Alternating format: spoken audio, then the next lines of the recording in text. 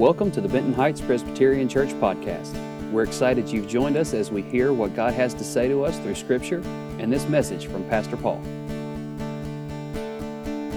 For just over 2 years, we've been studying and proclaiming the life of Jesus through the Gospel of Luke. And we're headed toward Easter. We've been with Jesus in the Garden of Gethsemane as he agonizes through prayer over what he knows is coming.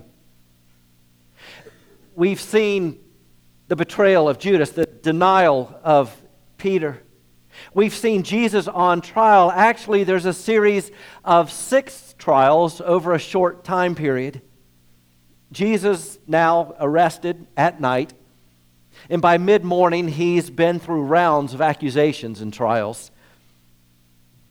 And what we see is people around Jesus asking, who is this man? Who is Jesus? That was the sermon title for last week. Who is Jesus? They can't quite come to grips with who he is. It's the same question we must wrestle with. Every one of us is confronted with that question. Who is this guy? Is he a teacher, just some wandering Jewish rabbi? Was he just a myth? Well, I think we can actually rule out that question because Jesus is an historical figure, someone attested to by Jewish and Roman historians of the day. So he is real. Well, is he a spiritual teacher and nothing more? Or is he, as Christians claim, to be God in the flesh? So Jesus is dragged through a series of trials in front of different groups of people, religious leaders, political leaders, and before crowds. The 4 gospel accounts are all histories of Jesus, and they look at his life from different facets, different angles. Take all 4 of those together, we get the 6 trials. Let me list them for you. At first, Jesus was questioned by Annas, the former high priest, and then by Caiaphas, the current high priest, who also happens to be son-in-law to Annas. Those are the first 2 trials, which included beatings and false accusations. Then in the morning, more accusations, more questioning. This time by the official Jewish body, the Sanhedrin. It's the teachers of the law, the chief priests. Then he is sent to an initial meeting with Pontius Pilate, the Roman governor over Jerusalem. Then to Herod, the appointed king over the region of Galilee. And finally back to Pontius Pilate in conjunction with the Jewish leaders and the crowd. Now last week, the end of Luke 22, we heard about the third of these 6 trials. Daylight has broken. Jesus is brought before the chief priests and the teachers of the law. He doesn't deny that he is the long-awaited Messiah, and he even ups the ante when he claims to be the Son of Man. Now, that doesn't mean he's just 100% man, Son of Man like all of us are, sons and daughters, human speaking. For last week, we saw this when Jesus says, this is Luke 22, verse 69, but from now on, he's telling the chief priests and the teachers of the law, from now on, the Son of Man will be seated at the right hand of the mighty God. Oh, but when Jesus says that, they freak out. They all asked, are you then the Son of God? You see, they wouldn't freak out if all he meant by that phrase was, I'm a man. So there's more going on. And last week we looked at Daniel 7, from where this title, Son of Man, comes. It's worth hearing it again. Daniel writes, in my vision at night I looked, and there before me was one like a son of man. Okay, so there's the title, Son of Man. Does that mean just a human like you and me? Coming from the clouds of heaven. So he existed. in heaven before he came. He approached the Ancient of Days, that's God the Father, and was led into his presence. He was given authority, glory, sovereign power. All nations and peoples of every language worshiped him. This isn't just a human being. This is none other than God in the flesh. Only he should be worshiped. His dominion is an everlasting dominion that will not pass away, and his kingdom is one that will never be destroyed. So when Jesus says, "But from now on the Son of Man will be seated at the right hand of the mighty God," Jesus is looking back at Daniel 7, and he lets the religious leaders know he is the Son of Man, the one that has access to God's throne directly, someone who will reign forever. Well, to their ears, this was blasphemy. And now they say, "Why do we need to hear any more? We've got all we need." You see, Jesus was someone to be dismissed. A nuisance in the least, but certainly much worse, a disruption to their authority and their popularity, a blasphemer, because he was claiming to be God. There was zero chance in their minds that he could be who he claims to be. Some of you may conclude, "I just can't believe God took on flesh and lived among us. I just can't believe that this guy's death was needed for my sake. I just can't believe he was raised from death to life. That's not possible." If that's you, then by all means disregard everything that Jesus has to say, because he's a nutcase. If those things that he claimed for himself and his followers claimed for him aren't true, you can't trust someone like that. Or some of us won't go quite that far to dismiss Jesus altogether, and so we'll sprinkle a little bit of Jesus into our lives in the places where we know it'll be of most benefit to us. That doesn't work. He either stands on his own or he doesn't. Jesus says he is the Son of Man. His claim is that he is God's presence and power. They only come through him. Well, this inquisition continues. Then the whole assembly rose and led him off to Pilate. And they began to accuse him, saying, "We have found this man subverting our nation. He opposes payment of taxes to Caesar and claims to be Messiah, a king." So Pilate asked Jesus, "Are you the king of the Jews?" "You have said so," Jesus replied. Then Pilate announced to the chief priests and the crowd, "I find no basis for a charge against this man." But they insisted. "He stirs up the people all over Judea by his teaching. He started in Galilee and has come all the way here." On hearing this, Pilate asked if the man was a Galilean. When he learned that Jesus was under Herod's jurisdiction, he sent him to Herod, who was also in Jerusalem at that time. When Herod saw Jesus, he was greatly pleased, because for a long time he had been waiting to see him. From what he had heard about him, he hoped to see him perform a sign of some sort. He plied with him with many questions, but Jesus gave him no answer. The chief priests and the teachers of the law were standing there vehemently accusing him. And Herod and his soldiers ridiculed and mocked him. Dressing him in an elegant robe, they sent him back to Pilate. That day, Herod and Pilate became friends. Before this, they had been enemies.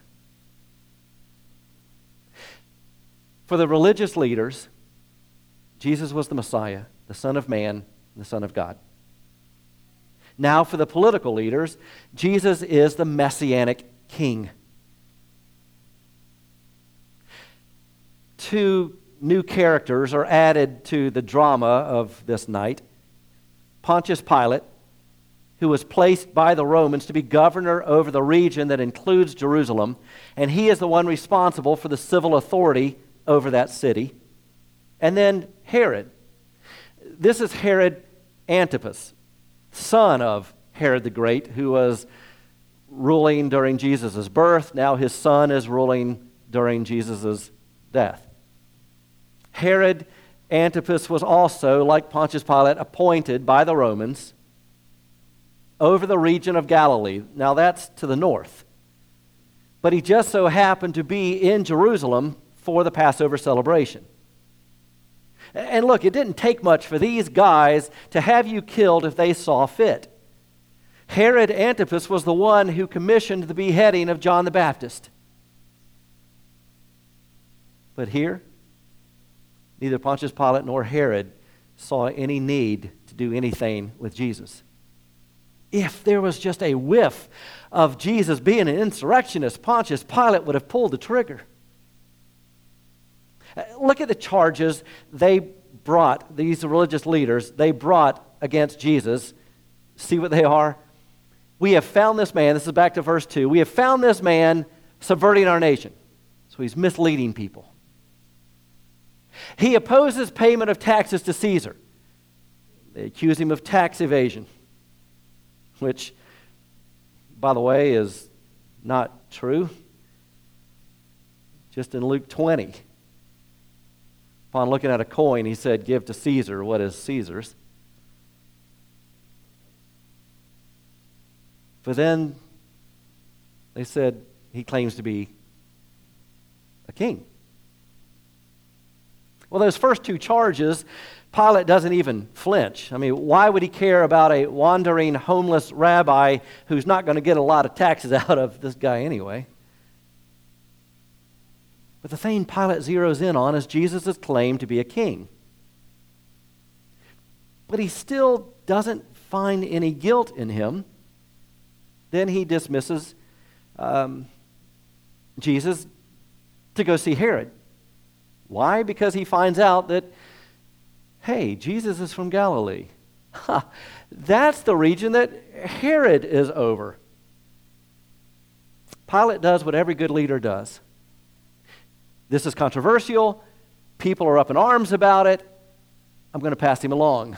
So I'm going to send him to Herod. Now Herod's excited. Jesus is a local boy who's become sort of a celebrity. He hasn't had a chance to meet him yet, so he's ready for a magic show. But in front of Herod, Jesus remained silent. I think he understood that any words he uttered would be twisted and used against him. Herod sends Jesus back to Pilate. At this point, no one knows what to do with Jesus, so they resorted to mocking him and dressing him up to look like a king. That really shouldn't come as a surprise. We see it all the time in the political arena. When we want to undercut someone, the language we resort to is mocking. Now, there's something else interesting here, and we saw it last week as well. Jesus gives a pretty ambiguous answer to a direct question. Pilate asks him, "Are you the king of the Jews?" Jesus' answer in the original Greek is just two words. You say. Well, in English, that's not even a sentence. We've got to fill that in a little bit more. We put other words in there. But Jesus purposely left it simple. Why? Again, it's the only true answer Jesus could give. Is he a king? Yes, absolutely. He will sit at the right hand of God. He is the promised Messiah, the Son of God, the one we've been anticipating, but not in the ways they were expecting. So if Jesus answers yes, then they'll put him in their own categories, looking for him to be a political, a military leader. If he answers no, he's lying to Pilate, and Jesus tells the truth. Jesus is the Messianic King, the one God promised. You see, you and I have two choices. There are only two options available to us. We either adopt the claims of Jesus for who he is, or we dismiss him as being irrelevant. Well, the series of trials doesn't stop there. Jesus is sent back to Pilate. Pilate called together the chief priests, the rulers, and the people, and said to them, "You brought me this man as one who was inciting the people to rebellion.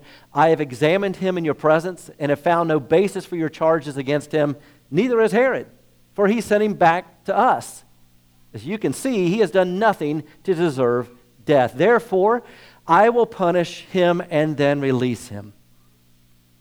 But the whole crowd shouted, "Away with this man! Release Barabbas to us!" Barabbas had been thrown into prison for an insurrection in the city and for murder. Wanting to release Jesus, Pilate appealed to them again, but they kept shouting, "Crucify him! Crucify him!" For the third time he spoke to them. "Why? What crime has this man committed? I have found in him no charges for the death penalty. Therefore I will have him punished and then release him." But with loud shouts they insistently demanded that he be crucified, and their shouts prevailed. So Pilate decided to grant their demand. He released the man who had been thrown into prison for insurrection and murder, the one they asked for, and surrendered Jesus to their will. Before the religious leaders, Jesus is the Messiah, the Son of Man, the Son of God. Before the political leaders, he's the Messianic King. And before the people, we see that he is the innocent one. Pilate tells the crowd, "We don't see any basis for the charges you've brought against him." But they're screaming for Barabbas. They want an exchange. Jesus wasn't meeting their goals. He was not the means to their end. They wanted someone to bring up an insurrection over Rome, lead them back to power. They had one sitting in jail for that very thing. They want an exchange. You see, these people thought they knew exactly what their freedom should look like. They knew exactly what they wanted, how they wanted to experience freedom, and they wouldn't dare have that challenged. And you know, we do the same. We have our own concept of freedom, and we think it's to live life without constraints, to do anything we want at any time. Actually, our greatest freedom is being placed in an environment with boundaries where we get to flourish. I mean, it's like fish in a fish tank. At various times in my life, upbringing through marriage, I've had fish as pets, or Lori did. What if I said, well, fish shouldn't have to live in these constraints, walls, no matter how spacious. I think they should be set free. What if we take them outside and take them for walks? I mean, wouldn't that be freeing? We believe we can live without constraints. That's not freedom at all. You and I have been made in the image and likeness of God. You have something of the glory and grandeur of God that He has shaped within you. For every one of us, sin has blocked out a lot of that, but we do catch glimpses. His fingerprints, His handiwork on you. And when you want to just throw off God's presence and God's power so you can pursue freedom, you will lead yourself only toward that which is less, not more.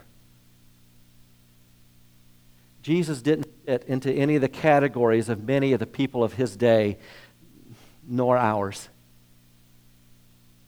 You see, many people want to look at Jesus as a good teacher and nothing more. So when we don't want to live up to the rules that Jesus talked about, what do?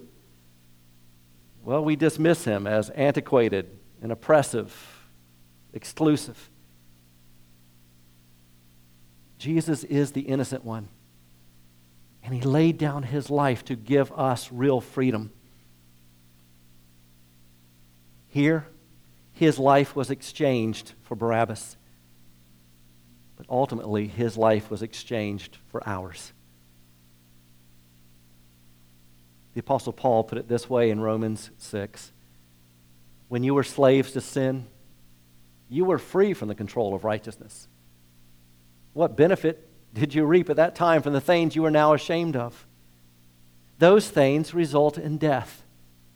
But now that you have been set free from sin and have become slaves of God, the benefit you reap leads to holiness, and the result is eternal life. For the wages of sin is death, but the gift of God is eternal life in Christ Jesus our Lord. That is freedom that leads to life. As the praise team comes back, let me bring us back to that ultimate question where we began. Who is Jesus? Who do you say that he is? Is he the Son of Man, the Messiah, the King of Kings? You see, we don't want you to miss out on the truth. What you do with Jesus has eternal consequences. Don't leave here dismissing him from your life, because it's all true and it changes everything. We hope you found this message to be encouraging. We'd love for you to join us on Sunday mornings. Find us on Facebook and Instagram and at bhpres.org for more information.